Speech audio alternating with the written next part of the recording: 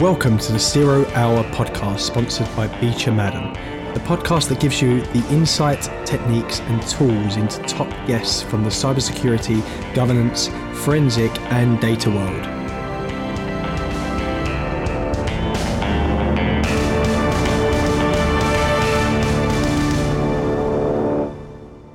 Welcome to the latest episode of the 0 Hour podcast, and your host today is Carlo Reffold.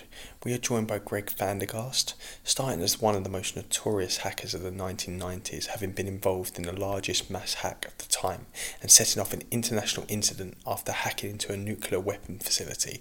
Greg has over 2 decades of technical, management and leadership experience in information security, a frequent speaker about bringing visibility, care and accountability to the information security industry and breaking out of today's reactive status quo. He is an expert in building efficient and effective InfoSec organizations by enabling leadership, addressing root causes, and harnessing human potential. Hope you enjoy. Greg, it's so good to have you join me. Thank you for coming on. Thanks for having me.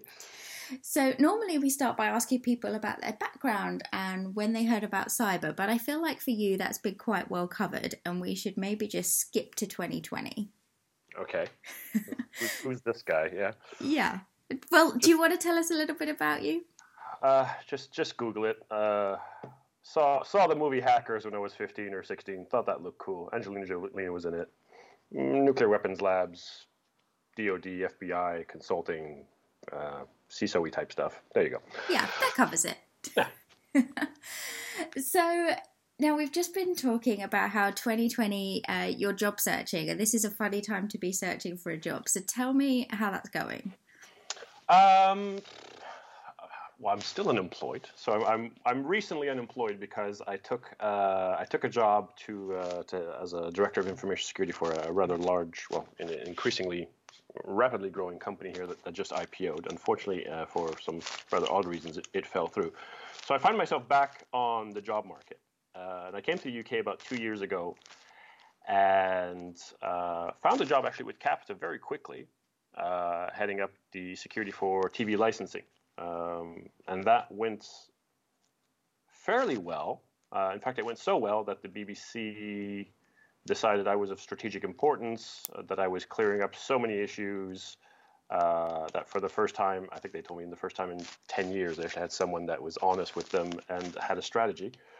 And they actually went to the CISO at the time and requested that, which they just had lost all faith in them.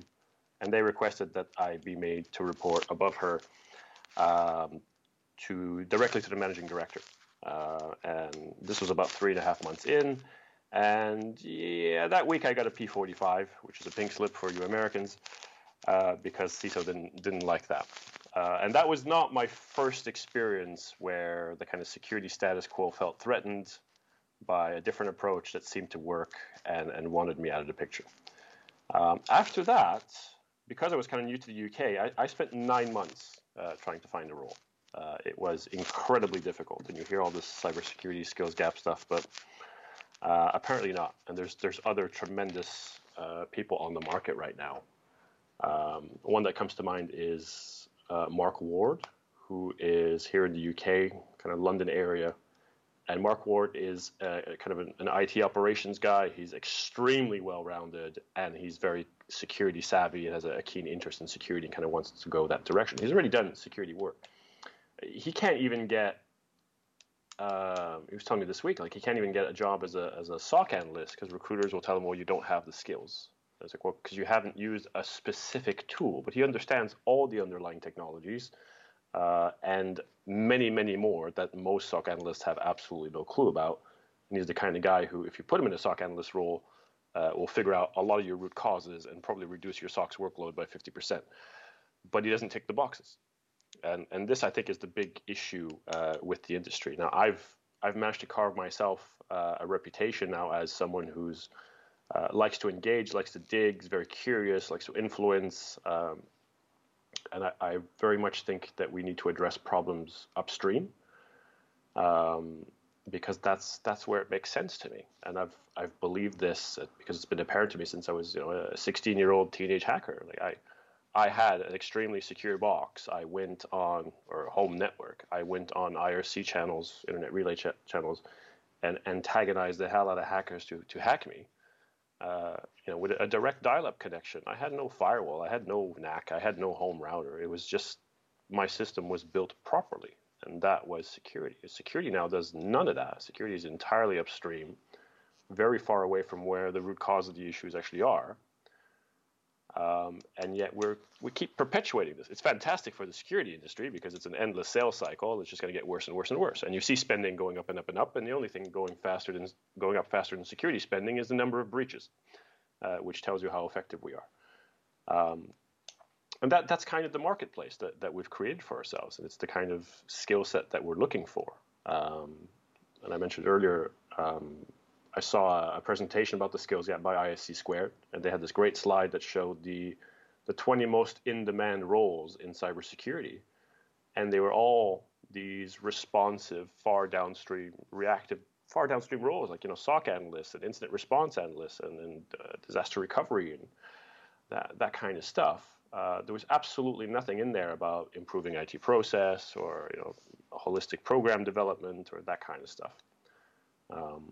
And that's kind of where I'm at. And the other thing, I just saw a top 10 security activities for 2020 by Gartner. Absolutely nothing proactive in there. Absolutely nothing. And that's where the market's going. And I think the real skills gap that we have is people that have a holistic vision, people that are curious.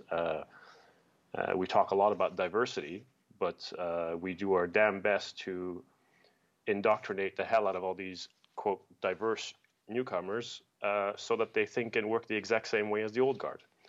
So we're killing off that. We'd like to stand on that little pedestal of thought diversity and kind of celebrate and virtue signal ourselves, but we're actually killing the benefits of that diversity. And I think that's the state of the market now, and it's quite worrisome. Thoughts? Well, the skills gap is obviously very controversial, but I agree with you because I think there is a skills gap in certain roles. Security architects, incident response people, they're really hard to find. And anyone you hire, you're probably just taking out another job and kind of just creating another role somewhere else. But when you come to a CISO level or when you come to the entry level where maybe we do need some change, I'm not sure that gap is there. In fact, I think there's some great people that are really struggling to break into the industry or to get roles at the right salary. And I think the skills gap isn't equal across the whole market. It's not, but I'm actually going to argue your point. You're right. There is absolute demand for those roles. But if you had more of the leadership roles, more people engaging upstream, you'd have less demand for those things. So we're not addressing the root causes, which is causing a lot of issues, and now we're short of people to deal with those issues, and we're struggling and driving this massive campaign to develop more of that talent set. But you could actually dramatically reduce the demand for that talent set if you address things upstream. And the analogy I always give is, imagine you're standing on the street, and in front of you is a car factory, and metal goes in, gets stamped into body shells, and they bolt the engines and transmissions and all the various parts. Goes through the entire assembly chain, and then you have your finished product, and then it gets pushed into a parking lot to be sold from the third floor. So it arrives in the parking lot, smash, it's all crunched to bits, and people down there, oh goodness, quick, move it aside because there's more coming, falling off the assembly line from the third floor. And then we need to fix these, we need to handle this flow of damaged cars, we need to create some workshops, we need to figure out what's wrong with them, what parts do we need, what's the procedure, which tools do we need to do this? There's so many different issues. We're stepping all over each other. Let's create a methodology so that we can work on this, how to prioritize it, quality management framework or whatever, so that we make sure we do a good job. Let's get some vendors in here to sell us better tools. Let's get some consultants. Let's create some standards that we can be audited against to do all this work. And that's the security industry. Meanwhile, you're standing back and like, why don't you just make the cars come out the ground floor? And we're looking for, and it's becoming increasingly technical because you need these, you got more advanced tooling and you got more and more complex procedures, and it's that tech talent, the people that can do those very specific things, they're incredibly difficult to find.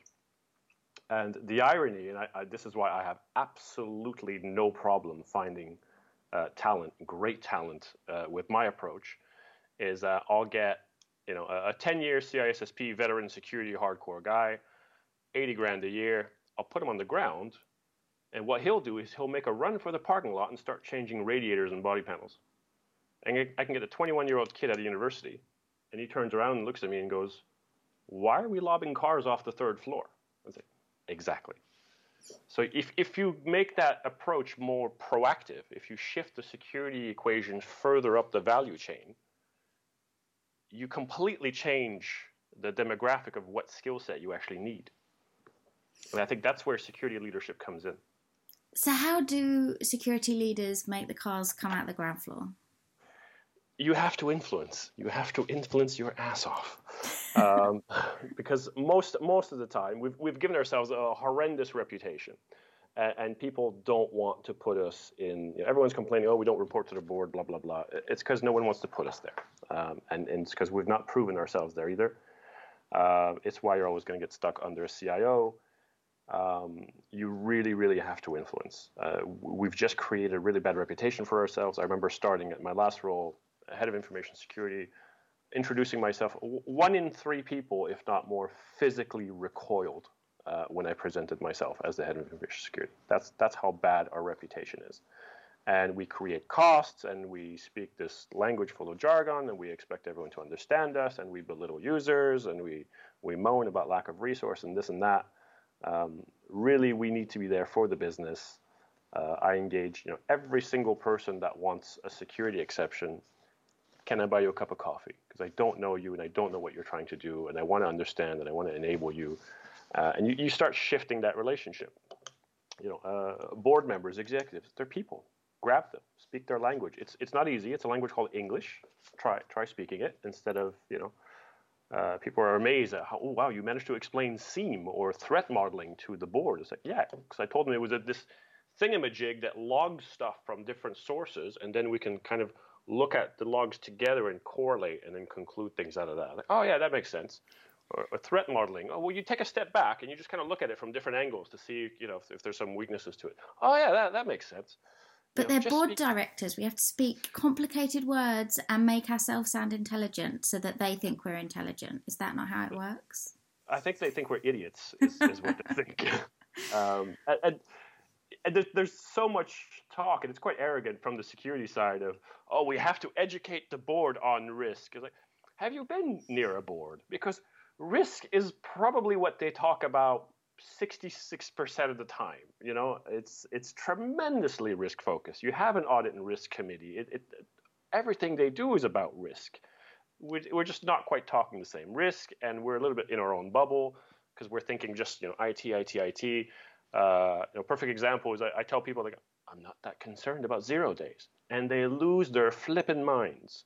But the same people have got 8,000 patches that they're missing, critical ones. They're like, really? You want to go spend 2 million quid on tooling to pick up 0 days, but you're not concerned about the fact that 90% of your estate is unpatched. But that's IT's job. Well, no, your job is to protect the business and to help it reach its goal. So that is your job, whether it is formally or not. It really is.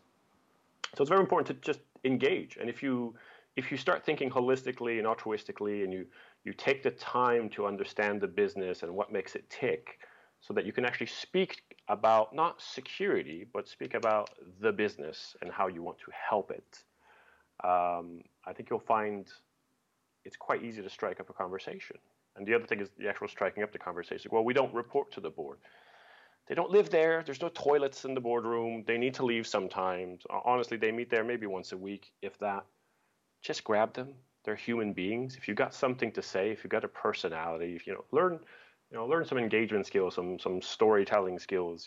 It's the same skills you need to pick up a boyfriend or a girlfriend. Just start a conversation, build rapport. Don't be awkward. It's fairly straightforward. Like the last role, I just grabbed our chief executive after she gave her annual address. She's like, I like the speech. I like this. I thought you were quite witty here. I noticed you're quite keen and strategic on that point. I think you're reducing benefits here, and everyone's kind of down about it. But I think I see that as you really caring about the people, and you don't want to lay people off just so they can have an extra coffee machine. And she's like, yeah. And it's like, I'm trying to do some parallel stuff in security. Can I buy you a cup of coffee? She's like, no, I'll buy you a cup of coffee. So that all that stuff is absolutely doable. And that's how you have to get that traction. You have to be seen as someone who thinks on behalf of the business, and cares, and they'll listen to you. And I think a big part of what, that the senior management team, they have so much to cover. They're desperate to find people that they can trust and delegate to. And I see a lot of security leaders spend an enormous amount of time on metrics, and security metrics are pulled out of thin air anyway. We have no idea what we know and what we don't know and what the outside world is going to do. It's all made up and highly biased anyway. If you just build a trusted relationship instead, you literally pop your head through the door, you tell them something, and they're like, okay, I get it. And I know you care. I know you wouldn't be asking if you didn't need it. I know you wouldn't be concerned if it wasn't legitimate. You build that personal relationship of trust, and that communication ability to change and pivot is hugely amplified. And these are the more kind of human skills that I've been working towards, just because I've took 20 years, but realized this is what works. This is the fastest way to go about reaching my overall goal of having holistic, consistent, and sustainable information security. So I would say for the last 5 years, people have been saying the same thing to me. You have to understand the business, and the really successful people I know, that's what they do. But why is it taking so long for everyone else to catch up? And how do they go learn this? If this really isn't you, if you don't understand how the business works or the board works, how can you do that? Well, boards are relatively standard as a concept. I know, like on the Club CISO, for example, there's a lot of people taking like a non-executive director course, which will give you a lot of insights. But Google's your friend.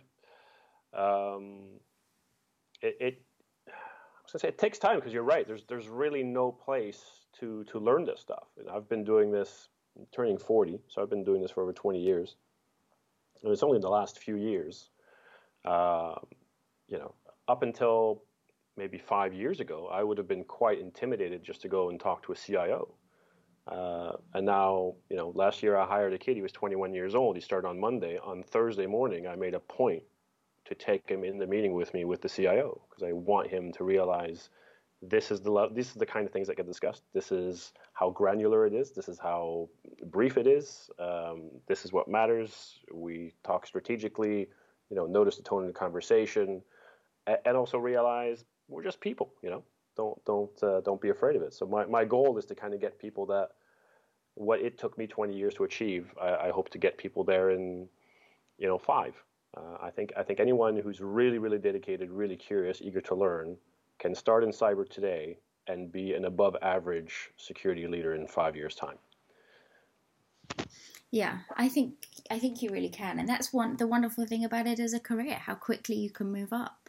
Yeah, and it's fantastically rewarding to impart all that. For me, like the inspiration came to my kids, because it was a problematic situation post divorce and everything, and I had this drive I don't get to spend enough time with you guys, and there's so much I want to impart on you, and then it was kind of like, well, why am I limiting this to just my kids? Why don't I do this with everyone? Why don't I start caring about everyone?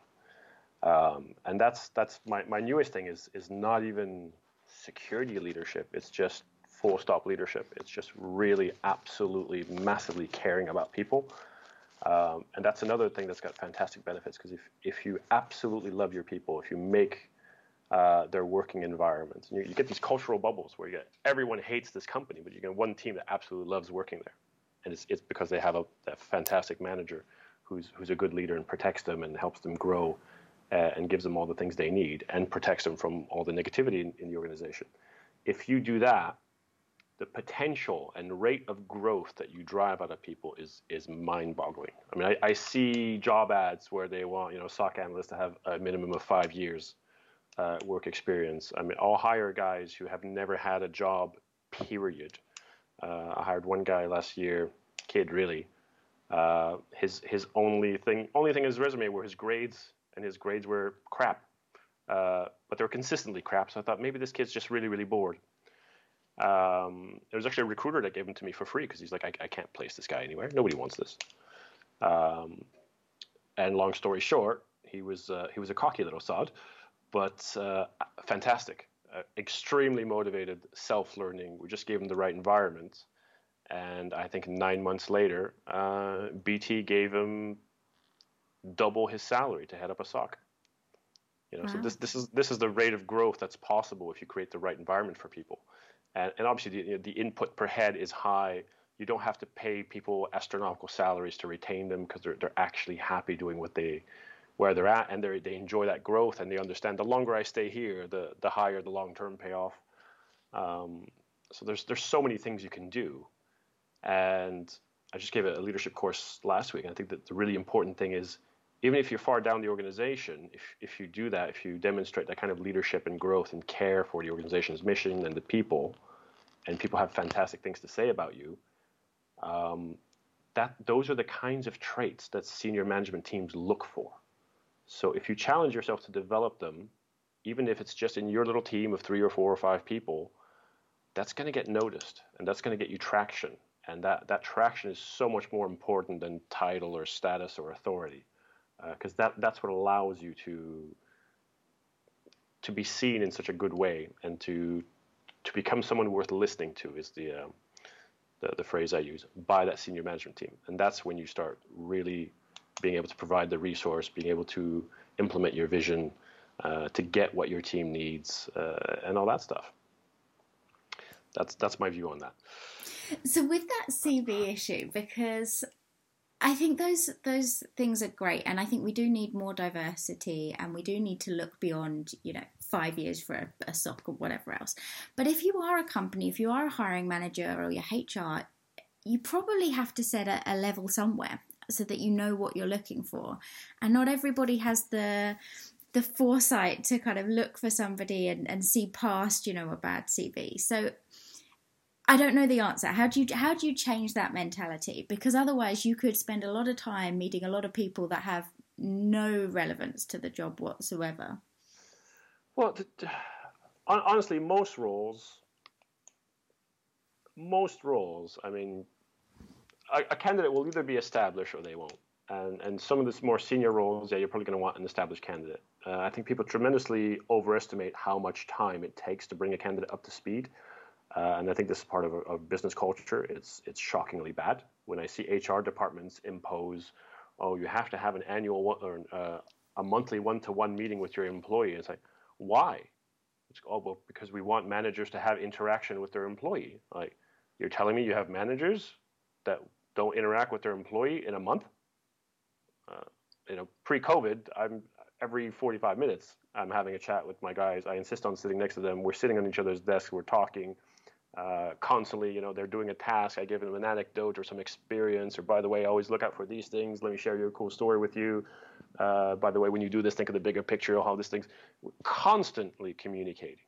So I think this manager culture is just horrendous. So that's one thing that we need to get rid of. I don't even really look at CVs. And I don't really see this skills gap, especially in the more junior roles. I literally post something on LinkedIn, and you get people applying, and you can, looking at someone's LinkedIn activity is probably a better indicator of their performance and attitude and aptitude than their resume is. Not everyone's great at building resumes. People put in what they think you want to hear, and it may not be what you want to hear. I think we just have a general over-reliance on this HR process and resumes, and we really need to make this more human. I don't understand how you see jobs where the hiring manager clearly had absolutely no input. Like, HR just created a cyber role that they understand absolutely nothing about. And then everyone's moaning that they can't find candidates. But I'm sorry, hiring manager, why aren't you getting involved? Why aren't you writing the job spec? Why aren't you, sometimes I find a candidate and HR is like, no, he doesn't tick the boxes, and I will drag them kicking and screaming through the HR process. There was one point where I was literally staging a sit-in in the HR office because they were killing me with process, and I couldn't get the candidates I wanted. I may have been so fuming I almost threw a chair through a window. But As eventually long we as you got. didn't throw it, then that's fine. I did not. But while I was sitting in there, there were many thoughts going through my mind. And this was still in an early period at that employer, and I was still like just absolute massive positive engagement. I was really trying to understand what everybody did. I was really, really upbeat about the whole thing. But the HR process, it made me absolutely furious. And I think part of what upsets me so much about these bad HR processes is it's human resources. You're dealing with human beings, and you're not considering them in a human way whatsoever. And that really upsets me because people really, really matter. So yeah, I think, you want to handle our pension benefits and our payroll and that kind of stuff, great. But if you want to call yourself human resources, you need to start treating people like human beings. And I think this is an essential leadership skill. This is what every manager should know and understand. And sometimes I see I see managers complain, well, sorry, I can't hire you because our HR process won't allow it or this and that. Fight. You've chosen this person. You like this person. You know this person can do the job. And you're just going to let them go because some process is in the way? No, you fight for your people. So I think that needs to be overcome. Like I've not even looked at my people's resumes, or the resume has very, very little weight in the overall decision. I want to know what someone's attitude and aptitude is. I've been doing this for 22 years. I'd like to say I'm pretty good at what I do. I cannot get through an HR department to save my life. This makes no sense to me. I cannot. I've worked in only 2 HR departments, but in both of those, I didn't have the ultimate power. It was the line managers that really did. If they wanted something, they could come and get it. And and it was a while ago. So, I just don't understand how all of these processes have come up, and we all know these tools don't help us. I don't understand who all these companies are that are, not looking beyond that. Yeah. No, I mean, it's done differently in different places, but I do feel, maybe it's because I just got out of higher education, but I literally feel for every person trying to do work, there's 10 trying to come up with process and bureaucracy, where 90% of your department is just there to support itself, to give itself work to do. It's quite bad. But I with my profile, and again, I think I'm pretty good at what I do. The reviews and the feedbacks and the people I have worked for seem to indicate as much. But again, I can't make it through an ATS filter. I can't make it past any kind of HR filtering. I remember I had an interview about 2 years ago for a head of role for a company. And the CTO there, he came from Jaguar Land Rover. And it was a great interview. The guy was all smiles. He's like, I've never had such an enjoyable conversation with a security person before. It's normally so dull and boring and blah, blah, blah. This is fantastic. And then about 10 minutes from the end, his smile just disappeared. And I asked him, what's your concern? Like, I just noticed, your facial expression. And he's like, I just don't see you working here, because it was a startup. It was about 400 people. He's like, you should be group CISO at JLR, where I come from. Like, I just don't see you, ever being happy in an organization this size with what you can contribute. So therefore it didn't proceed. The funny thing is, JLR had an opening for a CISO a few weeks later, and I applied for it. And I applied for it on LinkedIn. And on LinkedIn, when you get when they access your resume, you get a notification. So I got the notification, JLR has accessed your resume. 6 minutes later, I got the after careful consideration email. And I actually did a post about it on LinkedIn. It got over 500,000 views, and it got me on David Sparks' podcast. And that episode was actually the highest ranked, most listened to episode of the CISO Vendor Relationship podcast. And it just goes to show just how many people are fed up with the way they're treated with HR. You do a post on LinkedIn about HR, it gets massive traction. Everyone's fed up. Everybody hates it. It's horrendous. I really just think we need to humanize that process. No, I think the only antidote we have, apart from changing how HR work, is networking. Exactly. Exactly. It has to be like, when everyone asks me for career tips, the number one thing I say is go network and meet people, access that so-called hidden job market where the adverts aren't posted, bypass the ATS, go to the people that have the influence. So, but we're largely still stuck at home. If not stuck at home, there's no, large event. So how can people do that this year, do you think? I think I'm going to be like Gary Vee and just say LinkedIn. Use LinkedIn like mad. I came to the UK 2 years ago. Lost my job at Capita, and I was your average LinkedIn user. I had maybe 800 connections on there. New to the market, nothing, and I didn't post anything. I didn't create any content. I didn't do anything, and I just started. I started writing it. I wrote an article, and it got like 0 views or 2 views or something in a month. But I decided, you know what, I'm gonna do a whole series on all my thoughts, because I was honestly so down that I was like, this is hopeless. No one will employ me. If they do employ me, they fire me for doing my job too well. I'd like to say it was out of this massive, great, positive initiative. Oh, I'm gonna go get it. No, it was literally, I'm gonna die in a ditch. So at the very least, I'd like to kind of leave some of my insights behind. So I started writing. I wrote an article, and the next day I wrote another article, and then a couple of days later I wrote another one. And so 2 views, 5 views, 10 views. I started doing the odd post, and then after 6 months, I was like, well, maybe I should do a video. And in 2 years, I've gone from about 800 connections to just shy of 14,000 now. So it matters, and it's not just about getting that number of connections. It's about actually putting content out, about people knowing what you're about. I even published a book earlier this year, so that that adds that author badge. Public speaking. If you get a public speaking opportunity, use it. It's not as much fun now because it's not live, but absolutely. And now I try to do some paid speaking, but most of it's for free just because it gets you exposure. But I'd say really, really if you're not working, spend all your time building up that LinkedIn network. If you are working, spend at least a couple of hours a week anyway. You've got to build it up because it will become your safety net. Even if it doesn't look it, it takes time.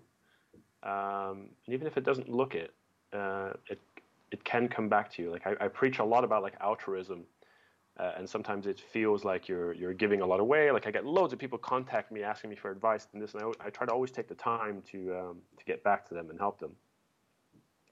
And you feel like you're giving so much away and you're not really getting anything back for it.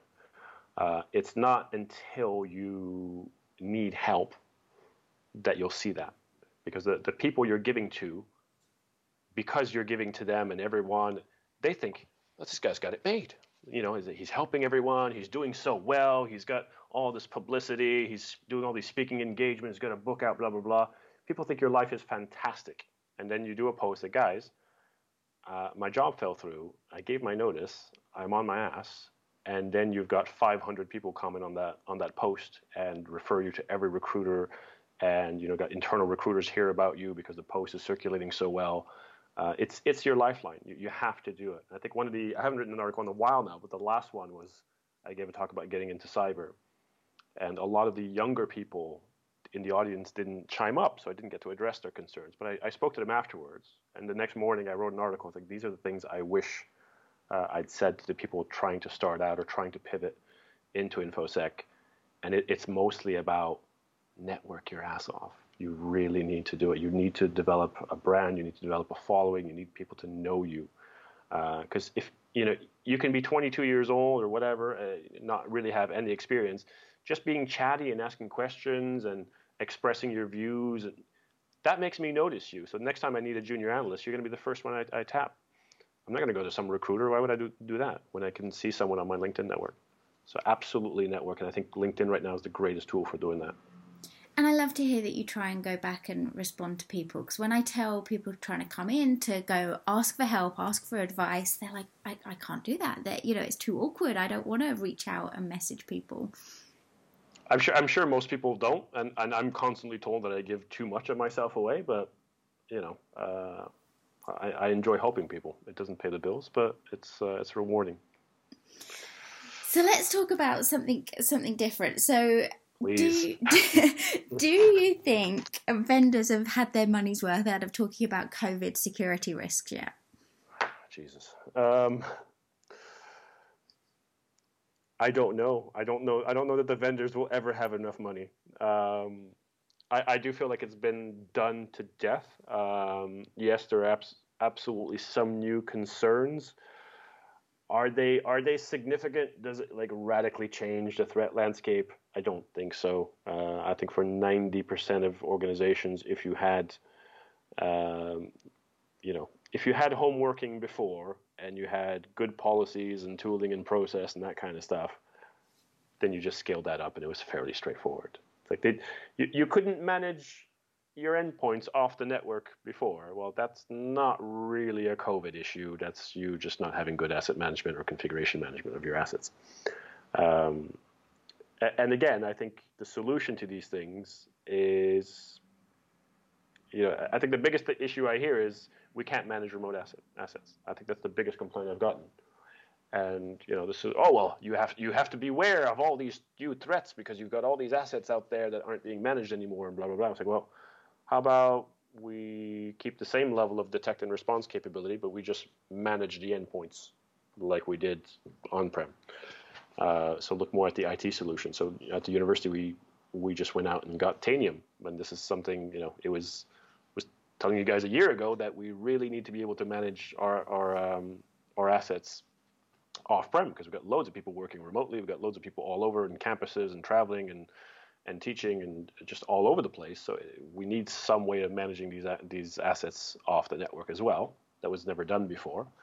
And COVID was just kind of the tipping point. It was like now it rang home like, ooh, yeah, now it's not like a 500 assets. It's now 5,000 assets.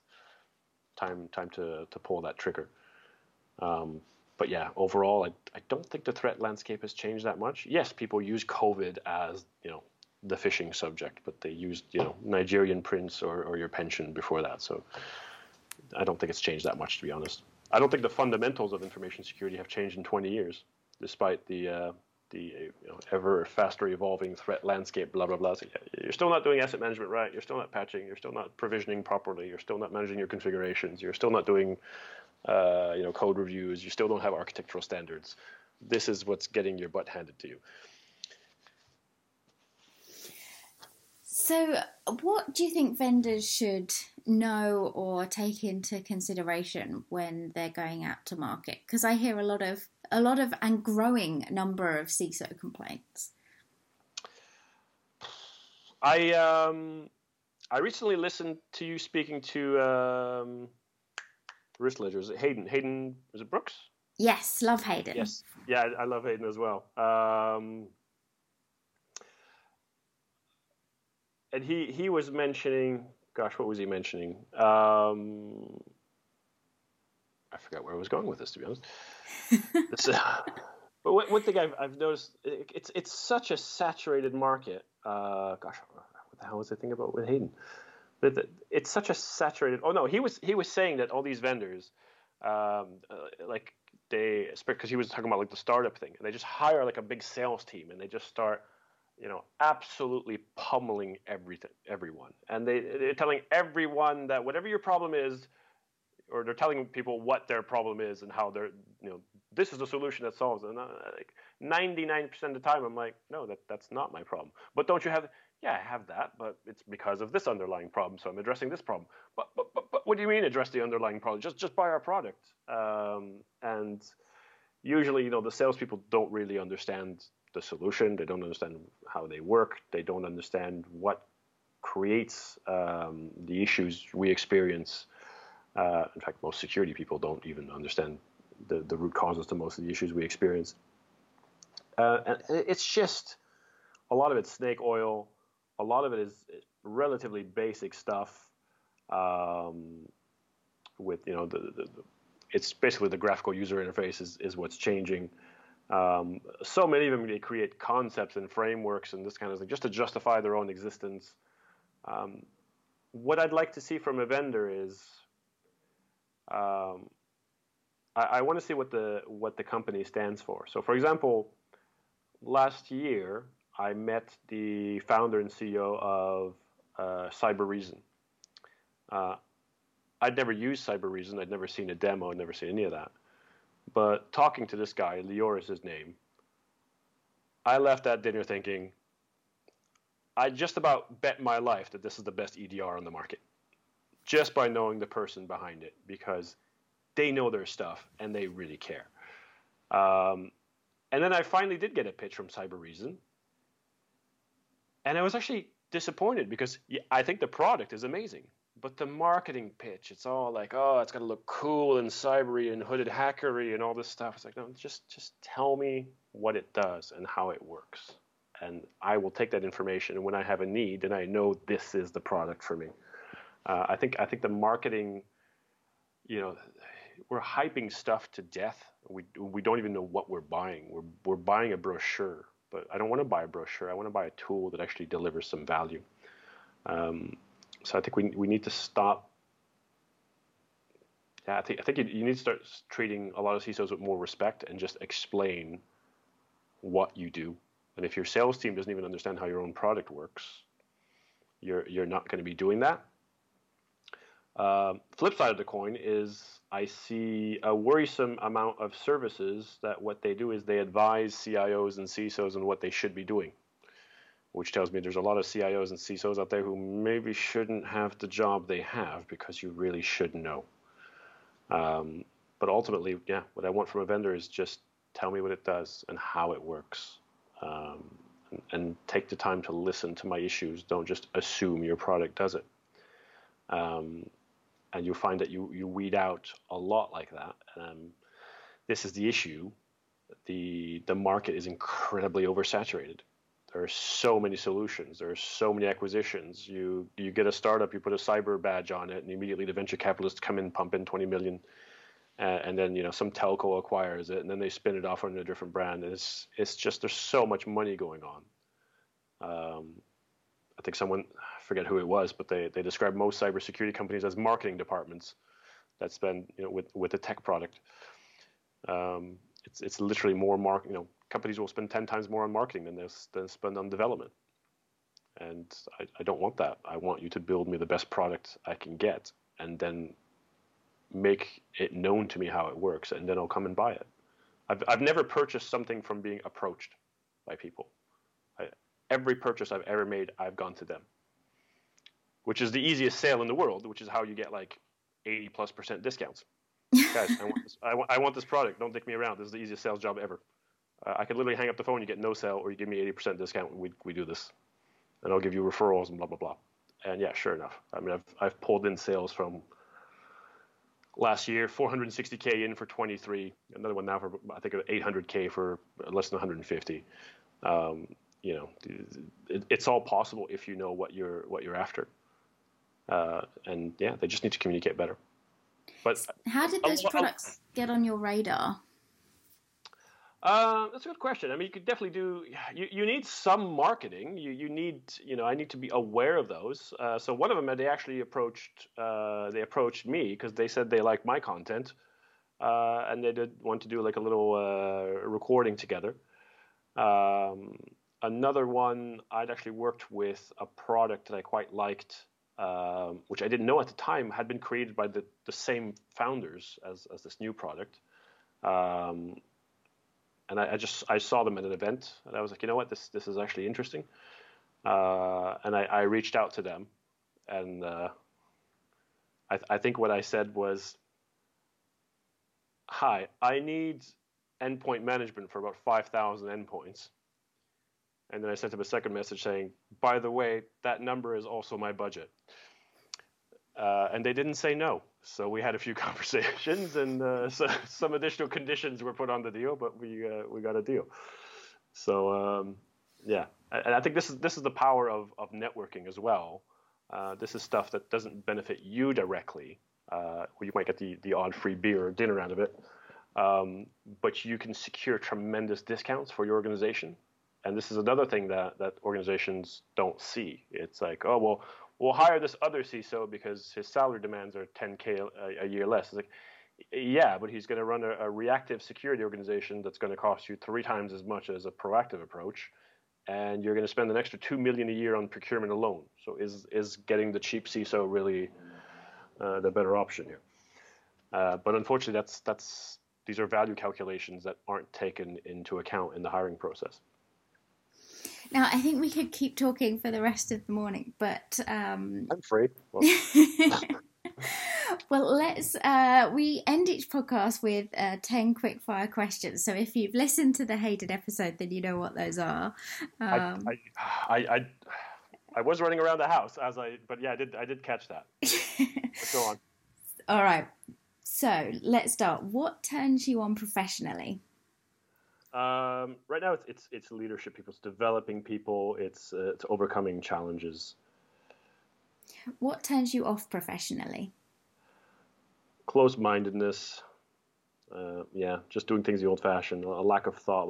Lack of care. How do you unwind? I have a slight car addiction. A slight? Yes. I have a spare car that I get about 500 to 800 miles out of the set of tires on it because I drive it around like an absolute maniac. What profession other than your own would you like to try? I've always wanted to go into automotive. And in fact, the kind of my curious nature and want to understand things. I've owned some really nice kind of exotic cars in the past, and just getting on car forums, I kind of became the authority to the point where I've had car factories, like the actual manufacturer, contact me. A couple of years ago, like Lamborghini called me. He's like, "We have a problem with the customer car, and we hear you're really good at diagnosing these things." I would have loved to go into that as kind of an automotive consultant. For a few years, I actually had people on forums like fly me over to Switzerland and other places to maintain their cars because the dealers couldn't do it because they wouldn't see these problems often enough, and they hadn't been trained, and they hadn't gotten the service bulletin as to how to handle this particular problem. So they would actually call me to kind of think through what was wrong with the car and figuring out what was causing it. Yeah. Wow. But yeah, absolute petrol head. What activity gives you the most energy? Definitely working on and driving my cars. Sorry, boring. Who is your biggest inspiration? Who's my biggest inspiration? I've got a few. There's a few like really good motivational speakers out there. I love Les Brown. Arnold Schwarzenegger is great, and I think Simon Sinek has fantastic inputs. Everyone should watch their videos. To me, like the Schwarzenegger and the Les Brown, they'll get you really motivated, and the Simon Sinek stuff will get you really thinking. So I highly encourage that to everyone. If you had to present a speech right now, what one word would be its subject? Care. You are at your best when you're doing what? I'm going to give Hayden's answer: solving problems. If today was the last day of your life, what one lesson would you impart?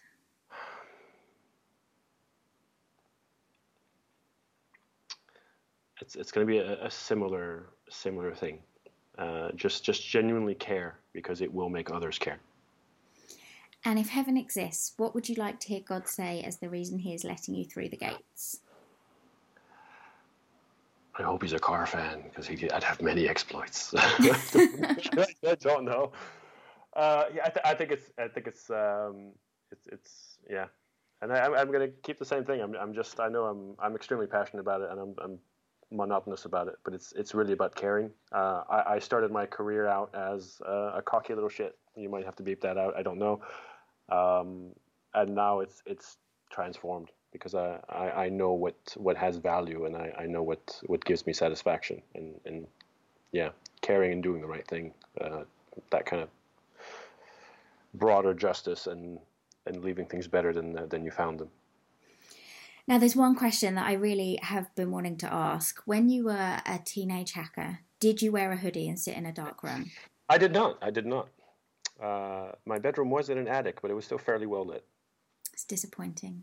Yeah. The computers were all white back then as well. Yeah, it's fairly very disappointing. Apologies. Well, thank you so much. You never see Cocoa Puffs in the hacker ads. I don't know what's going on with that, but they just need better breakfast cereal. Is that what it is in those ads? I think that's what it is. I think that's what feeds those hacker tendencies. It's Kellogg's. That's what it is. Brilliant. Well, thank you so much for coming on and chatting with me today. There's so much stuff in there that's a little bit different from what everyone else is saying, but really, really valuable, I think.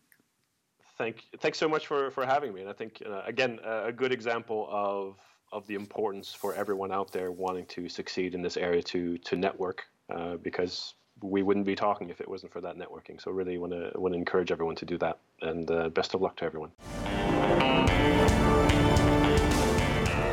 Thank you for listening to today's episode. For the latest episodes, please subscribe, and for future conversations, reach out on Twitter and LinkedIn.